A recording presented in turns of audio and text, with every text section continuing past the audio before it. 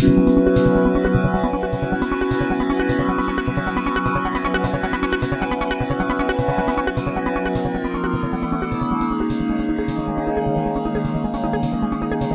tune into Full Service Radio. Full Service Radio. Full Service. Full Service. Full Service. Full Service Radio.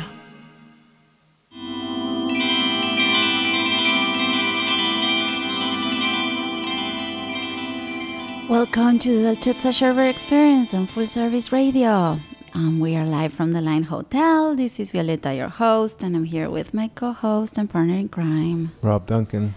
We are super excited to have Vicky Reh with us today. Vicky Reh. She is a chef and author of The Wine Table. The Wine Table is her tale of her travels. She visited and cooked with 18 winemakers in France and Italy, and closer to home as well. And it explores their food and wine cultures with the aim of answering what does the winemaker's family eat. All right? So thank you so much, Vicky, for being here. Hey, also, it's like, Vicky, I this story is, could be wrong or right. So if it's wrong, you can correct me. But I think, didn't I meet you at the McLean Farmers Market? Yeah, we met at the McLean Farmers Market. When I was like, this is like 10 or 11 or 12 years ago or so. It was a long time ago. Yeah, Obviously, this was before we had children or anything like that. And I would go every Friday me too. to McLean Farmers Market in my yellow Volkswagen Bug that we called the Pollito, the little chicken. And I would pick up. I went specifically to meet with the Westmoreland Berry Farm, Rose. Which we still buy from, by the way. Well, we don't actually. Oh, well, they change farms. So I mean, the grower, still, right? Yeah, grower Chuck Geyer left the Westmoreland Berry Farm and went to Agriberry, where his wife Ann had started their own farm, and so they're growing in Hanover, Virginia, Agriberry. So we get all the berries from Chuck still. He was the grower forever with Westmoreland. So, and I remember also, wasn't there like the other stand with Omar and Alma and all them? And that's where I would always get like the watermelons and the butter peas and all that amazing produce. So that's where I met Vicky. Which in her book she wrote about it. She wrote about she says, "Hey, Dolcezza makes local stuff," and everyone says they make local stuff, but I actually met cool this guy. And trendy and she says I actually met Rob at the. That's what we were doing. Well, she says that she met you at the farmer's market. Right. So that you're legit. You were there with your little. Legit to quit. Better than both of us. And I had a little red wagon that James Alfontes from Bucks Fishing and Camping had bought me, so that I didn't have to carry things back and forth to the car. I could fill up the wagon, take a little red wagon load full to the car, and then come back. It's the best way to cook. It's the best way to eat. And you talk about that too in your book. I mean, you have a whole section that I really like, which is you tell people how to shop, and advise, not tell. It's not preachy. And one of the first things you say is buy local before you buy organic. And Rob and I have been preaching this for the longest time. Organic is not always the best, but local is always the best. Well, my theory on it is if you can buy local and organic, that's great. But for me, it needs to be local. I have serious trust issues with regards to organic if it's not local. Me too. It's industry now. Yeah, and it's big industry. I said if your berries are coming from Chile, yes, and they're going to be sitting on the tarmac of an airplane, an airport, absorbing all those jet fuel fumes, and how is that organic?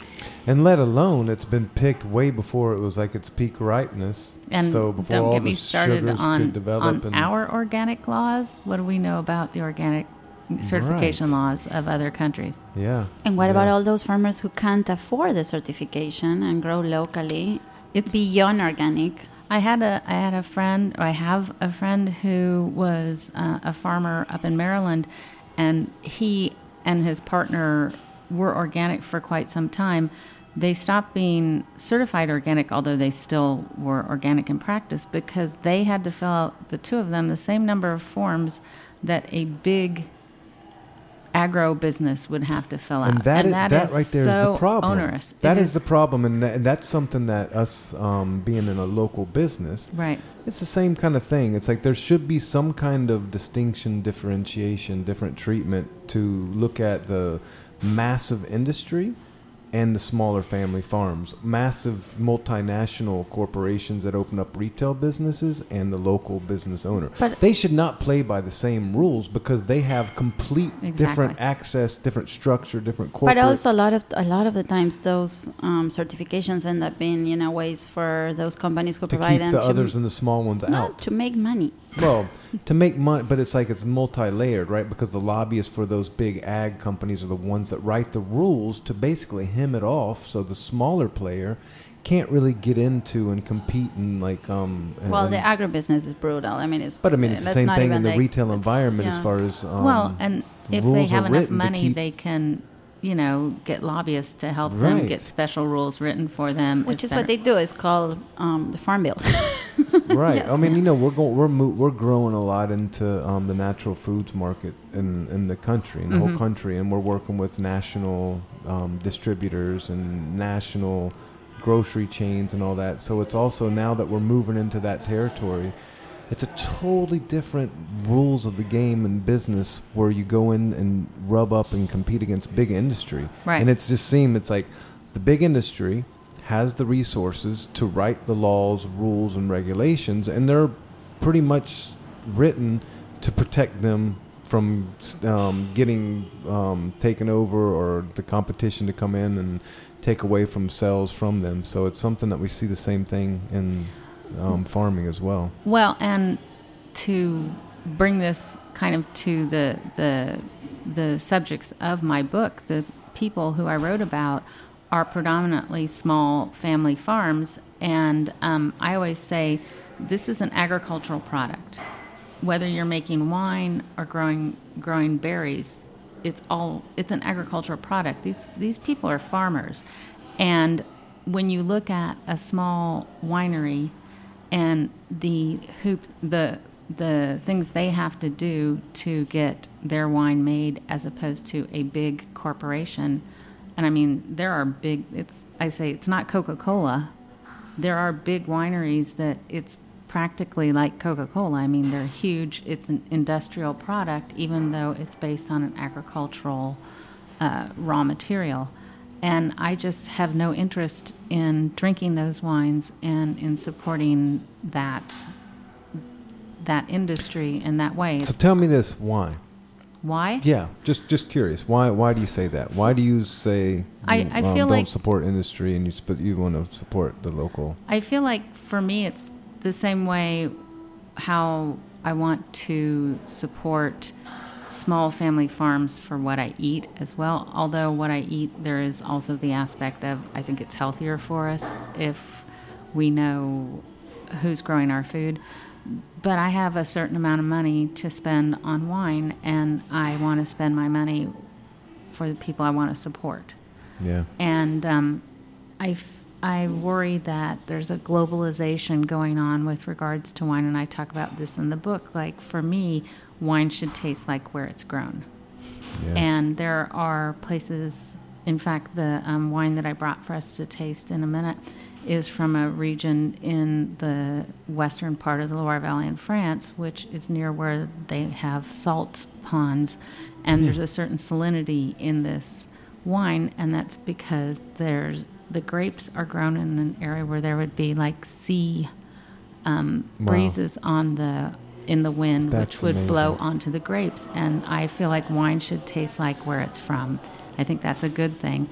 And I don't believe that in globalization of flavors. I don't want to drink a wine that tastes like it's from somewhere else. Right. Like I say, from the factory floor. Bordeaux's that taste like California cabs that in turn taste like Australian Shirazes. Completely lose the magic. Exactly. I want it to taste like where it's from. But at the same time, with the impulse or the moves of the industry, there is that thing coming back of the terroir, right, the region, the grower. So there is always like kind of both, right? Right. And that's the circles that we swim in. Right. And so we see that all the time as far as this grower growing this varietal. And it's, it's an amazing and delicious and healthy. So, but still 95% is still industry. Well, so I wouldn't say that it's that way in wine. I think wine, it's not 95%. I actually don't know the exact percentage of it. I haven't done research in that way. So saying that the smaller boutique growers are like there more a part of the mix. There are a lot of small growers, and I'm not even sure I would call them boutique, just small family farms that I don't know the statistical breakdown of that. Is it industry and small family farms? Right. Yeah. So talking about fresh food, tell me about your 3 rules of wine table cooking. I like that in your book. So the first one is... Do you remember, Vicky? Do you remember? Because otherwise I can help you. Or we can just start drinking and forget about it. The first one is that you should buy the freshest, most local ingredients possible, and then get out of the way. Get out of the way. The second one is that why use 4 ingredients when 3 will do. And the third one is fancy technique for technique's sake is not necessary. It all comes down to keep it simple, stupid. Exactly. And what I say is rules 2 and 3 are just offshoots of rule 1, meaning get out of the way of the fresh ingredients. A very Italian approach very Italian. to your food and cooking. Yeah. And not so French. Not so French? Certain country French, maybe. Country French. Well, country, everything is simple. Country, wherever, right? It's like Argentina, like kill the cow, put the steak on the fire, and got gaucho cowboy cuisine. Why not? Don't burn the meat, though. Well, they burn it the hell out of it. That's why. Down there. One of the restaurants the restaurant I was cooking at, I used to push the envelope and see how at Bucks, see how few ingredients I could actually put on a plate. Could I really just slice tomatoes and put salt and really beautiful oil on it and serve it and have no comments? But you got great reviews there, so you got away with a lot of wonderful, simple, perfect food. Vicky cooking at Bucks. Oh my God! It was like every once a month it was the burger. It was time for me to get the Bucks burger, and I wrote about it somewhere. I don't know where, on the blog or something. Maybe back before we had a webpage. That was not a fancy burger. It was well sourced meat. Yeah. And basically salt, pepper. Yeah. And, onion, pickles, and if tomatoes were in season, tomatoes. And that was it. There was no putting foie gras on it or grinding suet into. I mean, it was a really basic burger. Straightforward. That's 100%. That's Violeta and I approach to all life. Well, we were just if you're talking gonna have a about baby, it this you have morning. it in your bedroom in the water with a midwife there. That's how we do babies, right? If you have a burger. We were talking about our gelato and how we're not a trend. We've never been a trend. We hate trends. I fuck the trends. They change day after day, and like you have all the little guppies and the sheep running from one side to the other, and like it's very externally driven, and not internally driven. What I like about your gelato, and I'm such a fan, and I mean, I didn't write anybody else's gelato in the book, and I brag about you guys constantly, is that your flavors make sense. That too. It's rooted in stuff. tried and true and tested matches. Lime with cilantro, lemon ricotta cardamom, lemon with opal basil, blueberry with lemon thyme, strawberry tarragon, blah blah blah. It's like stuff that has already it works, right? And it appears in certain cuisines or all around the world as far as just the different pairings. And all that we're doing is buying fresh, amazing local produce, right? And pairing it correctly. And where do you get your milk? Perrydale. It's a local up in New York. Grass grace, wonderful Holstein, small farm. closed herd. They have the milk and parlor. They have the bottler, the whole thing, which we got turned on to 8 years ago from Keswick Creamery, Melanie and Mark, because we always were looking for the dairy farmer that not only had the milk but also the cream. But that took, you had to have like a certain amount of infrastructure, the separator to do that to the fresh milk. So then they introduced us to Perrydale. I said, not to steal your conversation about the book, but when we first started, they delivered the first time to the Georgetown kitchen. Tom Perry, who's the farmer, and his brother Chip, who's kind of more the business guy, they came down and they delivered the first delivery to Georgetown. And after that, they were like, never again. Fuck this. We're not coming down to D.C. and battling the traffic. We're staying on our farm. So then I started driving up with the white cargo van, picking up milk. And you had them coming to Georgetown, of yeah, all I places? know. I mean, and then geez. we had a walk-in fridge that had to weasel it down into the basement. It was a mess. So I started driving and picking it up from them. Which was also a mess. A mess. I would go up in a cargo van, put the milk and the cream, and then put a tarp over it and throw ice over it. And, Which is completely illegal. Yeah, going across some state lines. That whole thing. Yeah. But that one thing led to the other. And so now finally, they've got what's called the IMS, Interstate Milk Shippers License. And so we're getting it to where they get their milk to a distributor, Chef's Warehouse here, and then we'll be able to pool their milk and cream.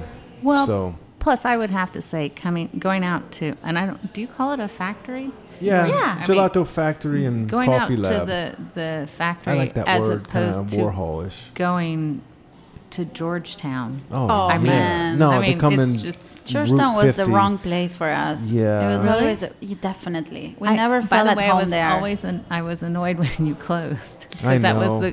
but now it's all It right. was I go to the OG. Merrifield one. Yeah, it was just one. It started 14 and a half years ago, and it was so far off the beaten path, and it was just one of those that it performed okay, but it was not enough to the and energy Georgetown is not required. what it used to be, right? Well, the city has changed. There's all these new neighborhoods. It's very vibrant, and people are going There's elsewhere. restaurants and coffee shops, and there's so much offering now. It's less of a destination. I want to put in my request that you have the creme fraiche more often at the shops. At the shops. We'll have to do that. Because I think I'm the one who likes. Yeah, We used to sell the you creme creme fraiche fraiche. for $1. Yeah. I know. Yeah, for So- a while. But tell me about your book. yeah, Vicky. So why Enough about us. Yeah. I want to hear about everything that you did. I read that you cook for the harvest and winery workers in France. That you party with these people that were drinking the wine with.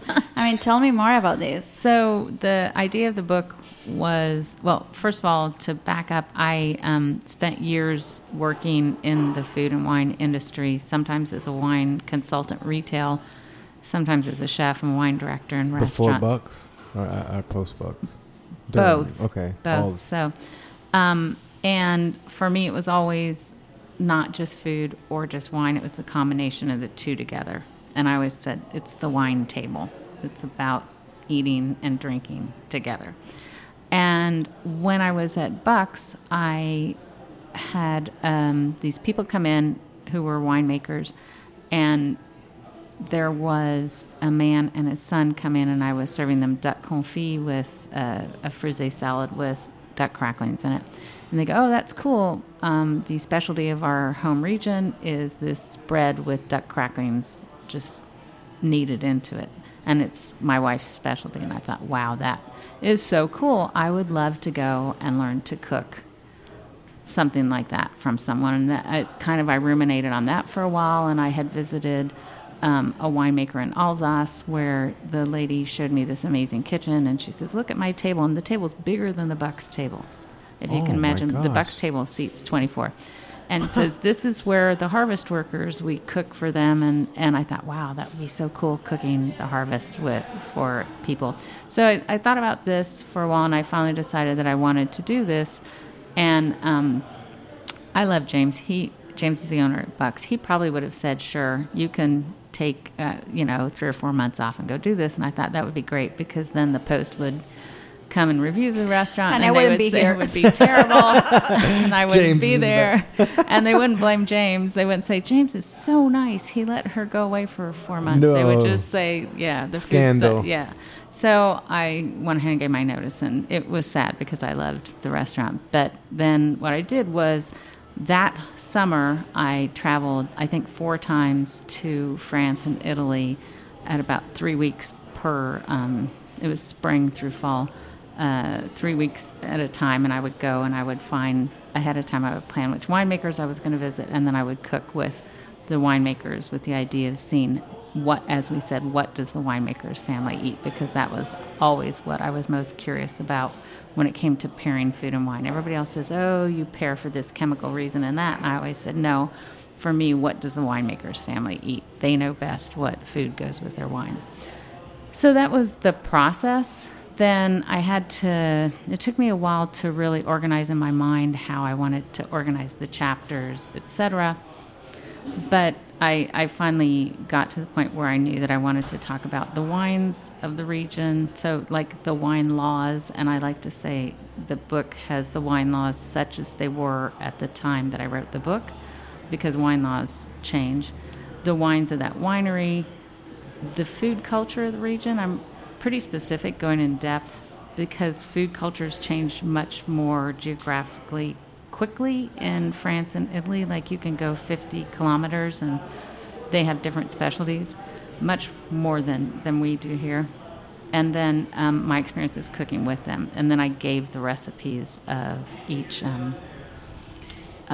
That's Which, incredible. by the way, it's a 500-page book, That's a guys. beautiful that took book. you like 4 years. It's a super personal project. Oh, it's Yeah. a beautiful, you amazing were book. saying you took 95% of the pictures and you did most of the traveling alone. And Yeah. she wrote all. Yeah. I mean, mean, you're kicking ass. Yeah. Yeah. So, 95% of the photos I took myself. I every once in a while would have seen a photo on their website that I liked and thought, oh no, I absolutely have to have that photo. Or if I had a picture that I got home and it didn't turn out to look as the way I wanted, I would write them and say, can you send me a photo or something? And that's Those how must that- have been amazing experiences. It was to really just go good. over there for that amount of time and spend time with families in the country growing wine and making wine. It was really cool. The harvest was very interesting just to see how each winery structured feeding their workers in a different fashion. And then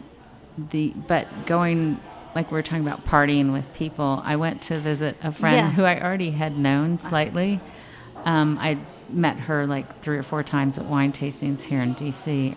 But I mean, I went to visit her in Chianti, and she invited all these other winemaker friends and all her best friends. It's like she has like so many friends, and we had a party until like 3 a.m. on the balcony overlooking her vineyards in Chianti.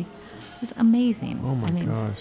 You know, and I'm very jealous. Yeah, right now. like we I can't party with imagine our the 3-year-old and our 6-year-old. Yeah, like in those moments we when have you're played like, all over, and it's just really not cool. It's fun. Despacito, the 2-year-old Luna's for the 6th time in her dress dancing Despacito. Yeah, that's our and- kind of party yeah. nowadays. We- So I'm ready to drink some muscadet. Yeah, so tell us, what did you bring us, Vicky? okay, so one of the first wineries I visited that I included in the book was a winery in Muscadet in the Atlantic. Finally, I'm learning the right way to pronounce all this stuff. the Loire Muscadet. Atlantique, right up against the ocean. And so this is a salmon recipe. It's not smoked. It's cured salmon. You just take salmon, put some salt and sugar on it, leave it over with a little, like, this has cumin and dill and a little bit of lemon, but leave it overnight. Then the next morning you wash the salt and sugar off, and it's ready. How long will that will last? Well, Any idea? in my house, we kind of tend to eat it. Right. So I would guess A week? I Would wouldn't. it be okay? Or? I might say more like 3 or 4 days. Okay. I mean, Because we eat salmon all the time. and it's fish. not. I don't actually know the answer to that. So it's not as preserved like if you have it smoked, obviously. I don't think so. Okay. Like, but smoked, once you open it, you should eat it within like 7 days. Right. I think. Okay. You could probably do within 7 days, but I mean, I tend to Go think through 3 it to 4 fast. days. Yeah. Yeah. So I say that while we eat and drink, we can take a little break. Okay. And then we'll be back with And we'll Vicky tell you Reh. all about it.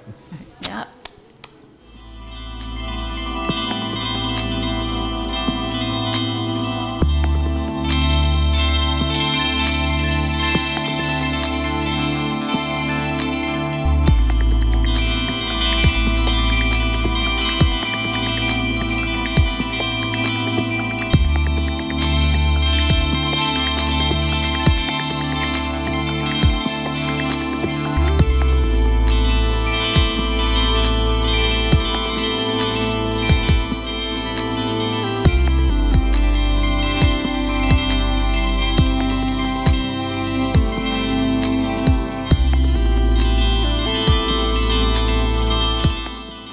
This is the Dolcezza Sherbet Experience, only on Full Service Radio.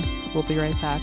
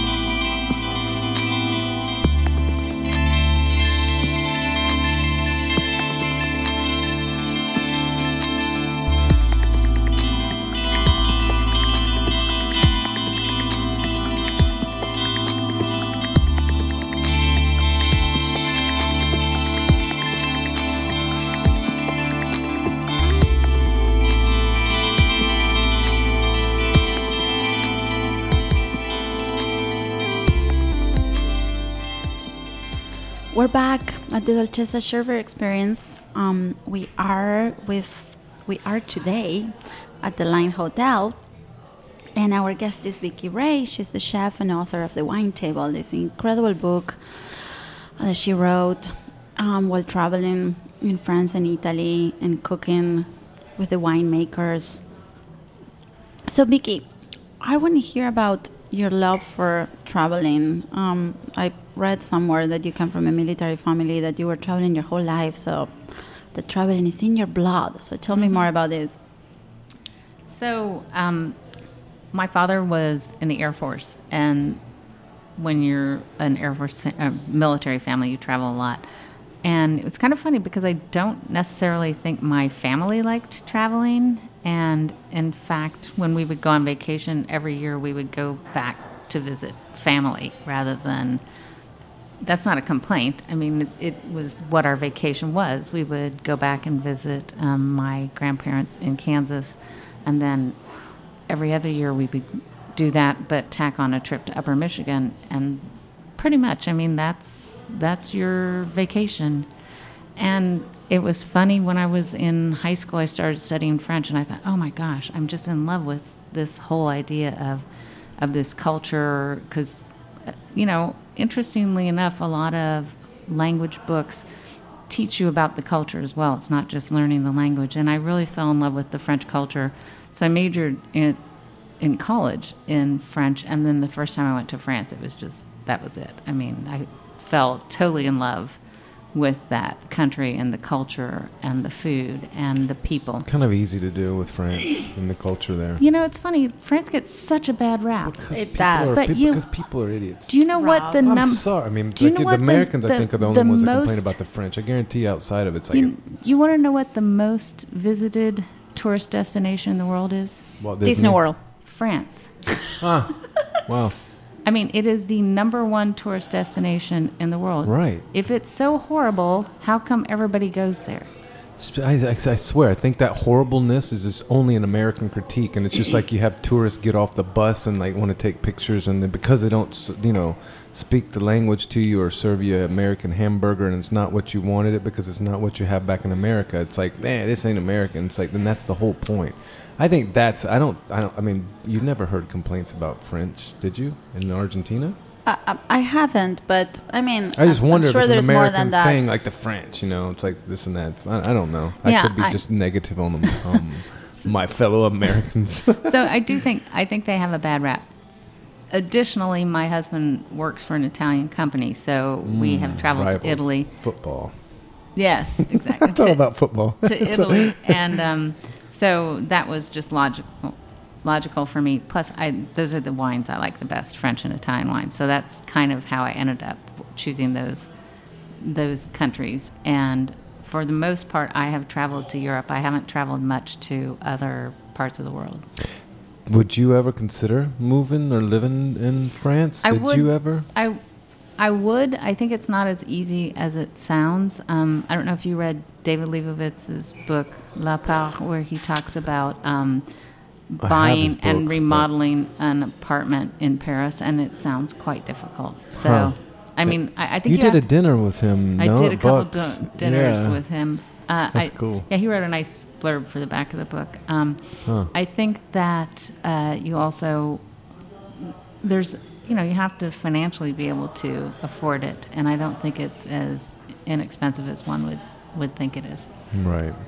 Yeah, we're older. We just who wants to live the life of the starving artist, right? Right. Yeah, sounds good up until a certain point. Until a you have certain little point. Kitties to feed. More when you like the good wine and the good food. Yeah. You gotta pay for it, baby. Yeah. Even if it's country. Gotta pay to play country wine. Speaking of wine and food and talking about country what wines. is this? Tell us about this wine. This that wine we're that we're tasting today, and I think it's always amazing how affordable French and Italian wines are in the United States. Okay. Not all of them. I mean, yes, there are Burgundies that are incredibly expensive. There are Bordeaux that are incredibly expensive. But Muscadet, so this wine is... which I'm going to have more of it. Oh my gosh, it's Muscadet amazing. From a producer called Domaine de la Pépière, and they are like organic, biodynamic, super into the whole idea of their particular vineyards, how different each vineyard is, which a lot of people, blend, but this winery does some blending, but for the most part they're putting emphasis on their individual vineyards. And there's a movement in Muscadet. They always were, I think, a long time considered to be not that prestigious of a region, and then in the past, I would say 10 to 15 years, that has gone by the wayside, and they all have new laws where there are very specific types of wine. They're called communal crus, which are single regional distinctions based on the soil type. And this winery, they were on the forefront of making sure that happened. Well, why, like in the last 10, 15 years, you said Muscadet was not so, I think had for a good reputation. Yeah, now, I think prior to that, I think because it's like there's sweet these wine. It wasn't sweet, but Instagram? It certainly had a certain... There was Robb, a little... like the French, the bad rap. Yeah. So the bad French gave him a bad rap. There were... it wasn't hand-harvested. There weren't like all this attention to detail. People weren't just careful. It had that reputation. And I would say 15 to 20 years ago, it started, in my opinion, to come more to the forefront. These people who were making really good wine, who were taking much more care of their vineyards. It may have started before that, but that's when I started. It reminds me so much of coffee when people talk about the wine and the farming and all that, and like the single variety or varietal, the single origin from this one farm and the soil and all that. It's such a similar language. Well, what was interesting in Muscadet is, so before it was like more big production, it seemed, or they weren't as careful.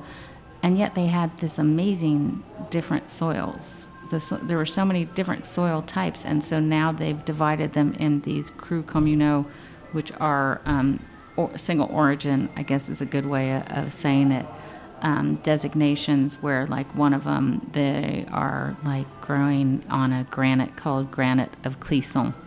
And so that is a designation now. And so it's just really... It's very interesting, and yet at the same time, they are affordable. Like, I would say this wine is probably about $15. Oh, wow. Retail. Where do you buy your most of your wine? Like, where do you... I buy a lot of Arrow wine.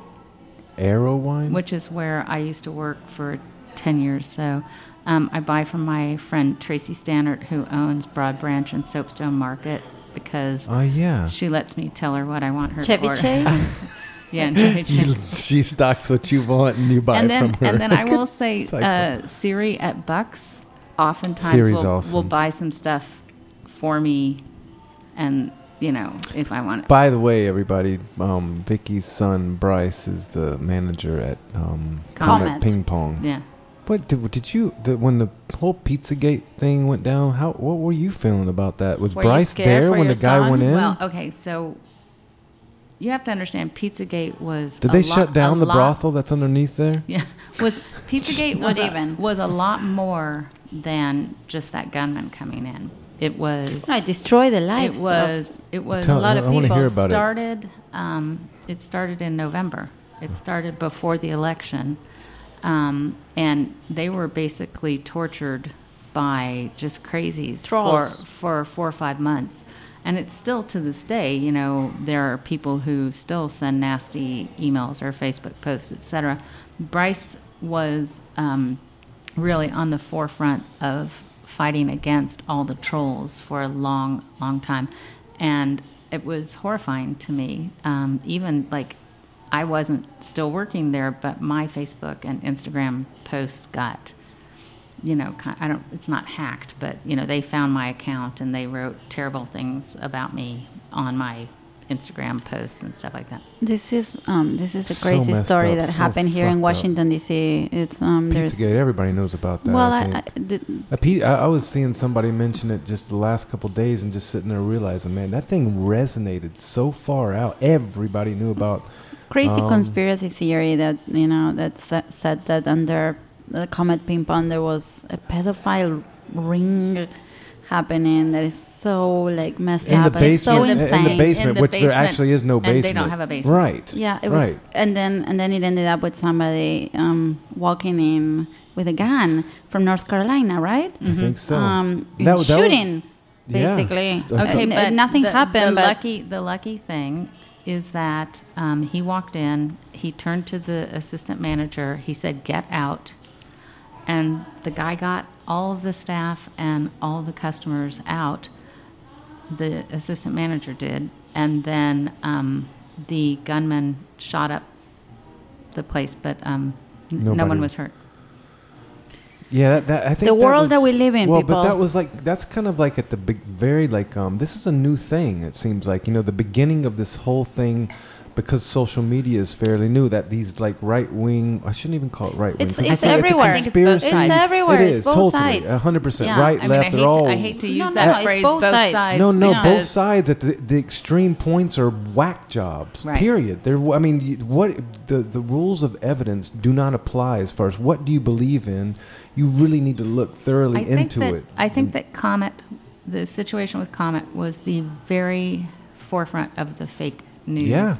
And the whole idea of... Nobody realized that it could result all crazy ideas until someone walked into the door with a gun. Well, I mean, people on Reddit posted every staff member's home address. I don't want to talk about this. Let's talk about mercy on myself. Sorry, let's get back to beautiful wines. Sorry, but that was interesting. We all need to be very careful, people. Yeah, we need to read. We need to check our sources. We need to be kind to each other. Do not believe. You know, it's like being anonymous and saying horrible things online. Be open. Do not believe in belief. Belief is toxic. Do not believe in anything without pushing back on it and punching holes into it and asking for the sources, looking at the messenger that's delivering the news, and then making an opinion whether it's something that maybe has credible evidence. It's a hot topic right now because of what these things, ideas, do to one's own logic and what your reality is that you live in. It's like thanks God, everything, you know, no one got hurt. So where do we want to go with the conversation, Vicky? Now that I took you down a very dark hole, I'm very sorry.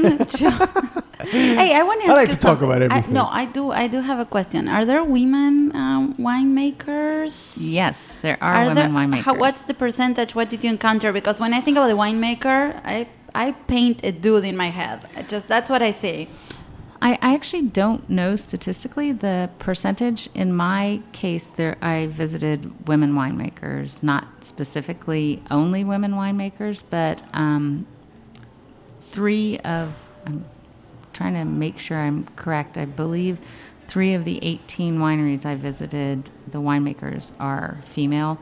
And in other ones, there are females who are very involved in the actual company or the winery.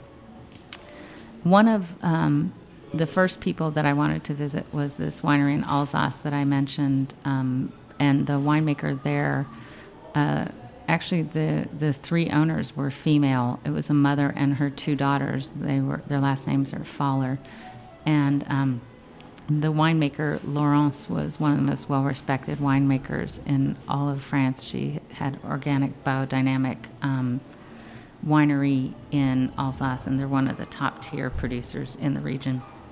Unfortunately, the year after I was there for the harvest, the daughter, who was just lovely, passed away, and then shortly thereafter, her mother, I think, passed away. So that was very sad. The winery is now in the hands of the 3rd daughter, who was the person in charge of the commercial aspect. She's obviously very talented as well, and knows so much about wine. That was the first winery I visited where the winemaker was female. Then the Chianti producer that I talked about visiting, the party, she's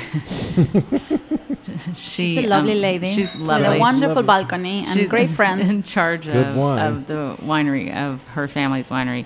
And then the final one I visited, Arianna Occhipinti, is on the forefront of the natural wine movement. She produces wine in Sicily, and she's a media darling, and just based on her age, but also just the incredible quality of the wines that she's making and her commitment to not just natural wine, but to making the wine in her area from the grapes of the area. She's, again, very interested in the whole idea of these grapes on this soil. Educate the pedestrian on natural wine, because it's something that you hear a lot about and it's really happening. But what is natural wine and what makes it such a thing right now? It's very non-interventionist. So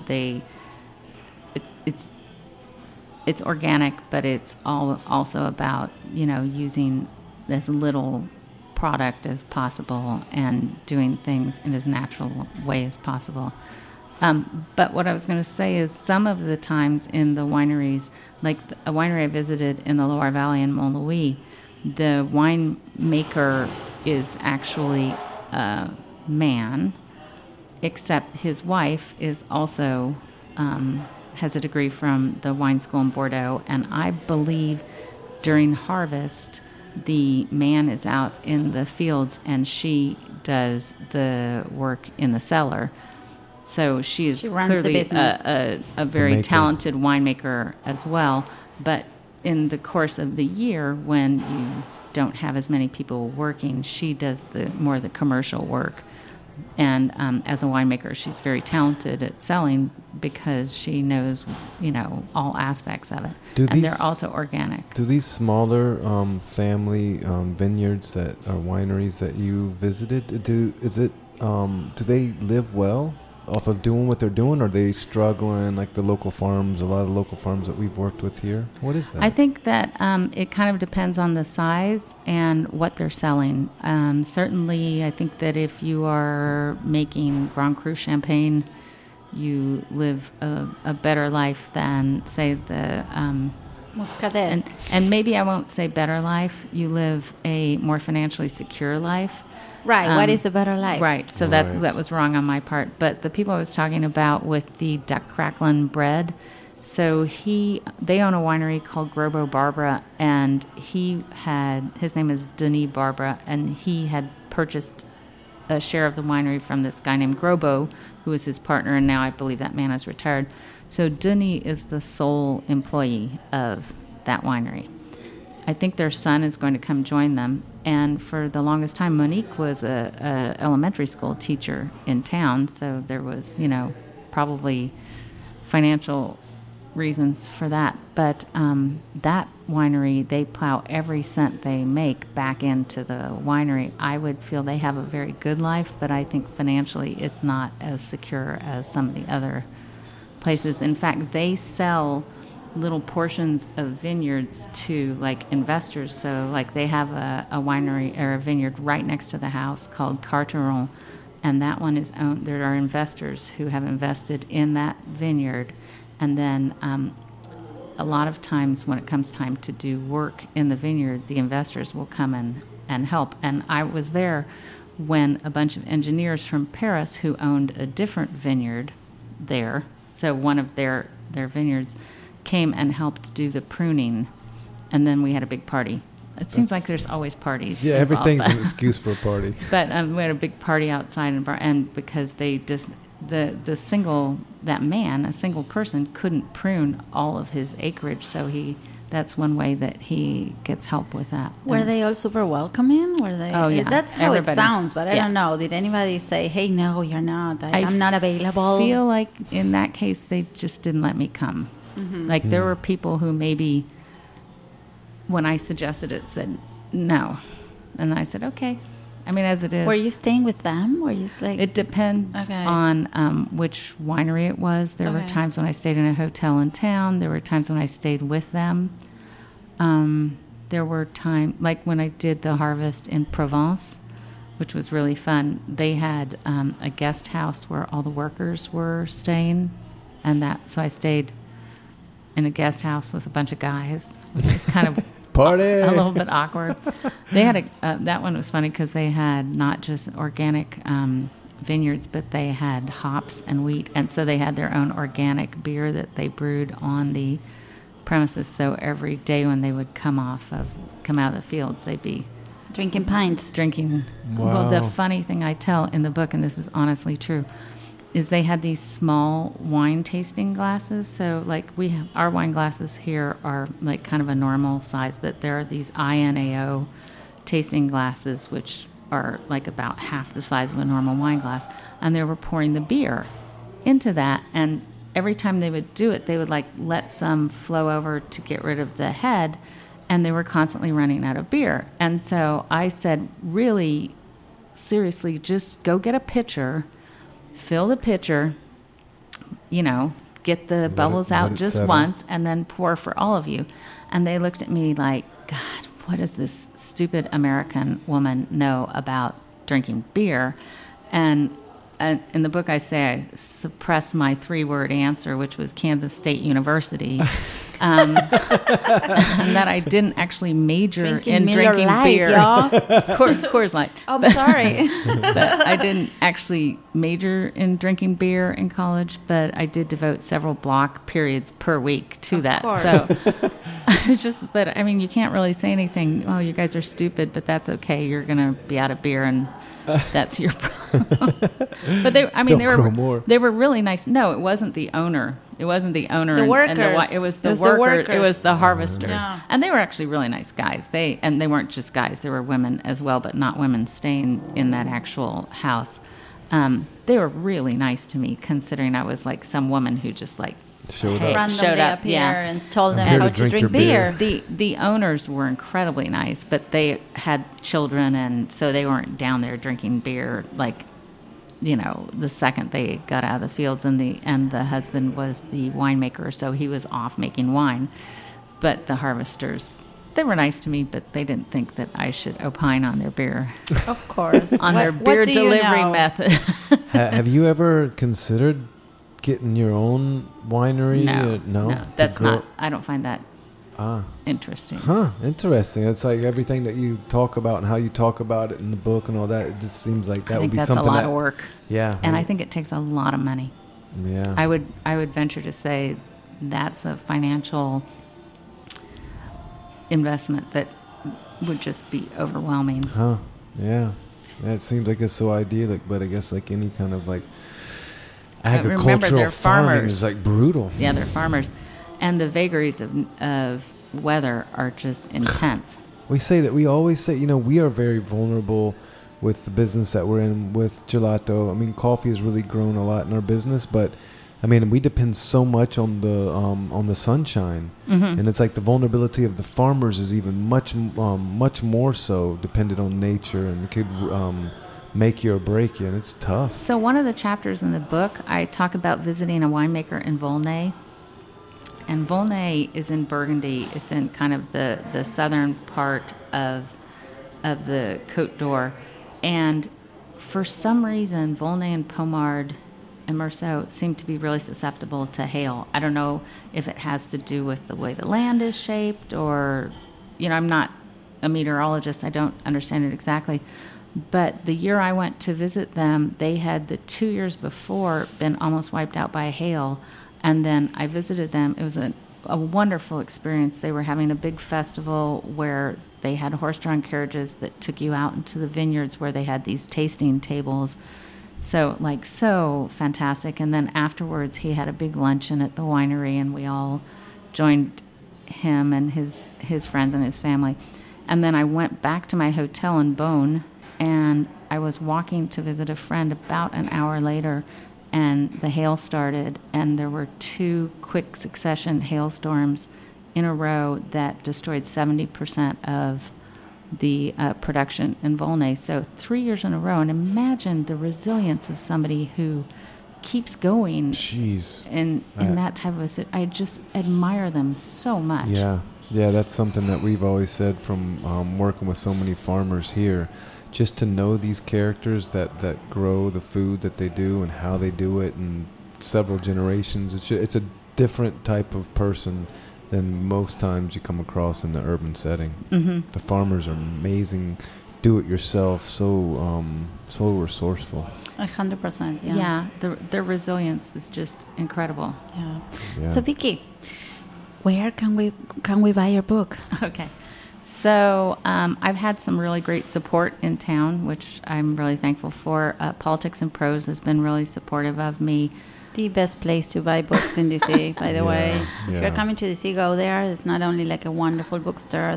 They have all these events. It's really happening. It's an institution. Upshur Street Books is carrying it, which is really nice of them. And Arrowwine is selling it. In fact, I'm doing a book signing event at Arrowwine tomorrow from 1 to 4, Saturday from 1 to 4. It's also available if you go online and look at Vicky Reh, The Wine Table, and Skyhorse Publishing. That's my publisher. It'll pull you up on the page for my book, and then you can choose which online source you would like to purchase it from. Can you buy it on Amazon? Yes. Okay. I know you didn't want to say it, but I'm just saying. Yes. Yeah, well, I just convenience. That's why part I said we love politics and prose, but well, but that's why I was saying online. You can buy. You can choose. When on the Skyhorse Publishing page, it shows a variety of websites. Online. Yeah. Wonderful. Well, thank you so much for coming. Vicky, thank you for bringing the wonderful goodies. So good to see nice you seeing again. you both. Yeah, and good job with the book. Gelato. Yeah, Creme fresh coming gelato. Soon. Thank All you guys. thanks, Be guys. kind to so one much. another. Bye. Bye-bye. Thanks for listening to this program on Full Service Radio, broadcasting and recording from the Line Hotel in Adams Morgan, Washington, D.C. Full Service Radio programming can be accessed live and archived on fullserviceradio.org. Our talk programming is available on most podcast apps like iTunes and Stitcher, and our DJ sets are available on mixcloud.com/fullserviceradio. Full Service Radio features over 30 weekly shows and over 50 local hosts covering every topic imaginable. If you want to be a guest or get involved, email us at info@fullserviceradio.org. Follow us on Twitter @FullServiceRDO, on Instagram and Facebook @Full Service Radio. Thanks for listening.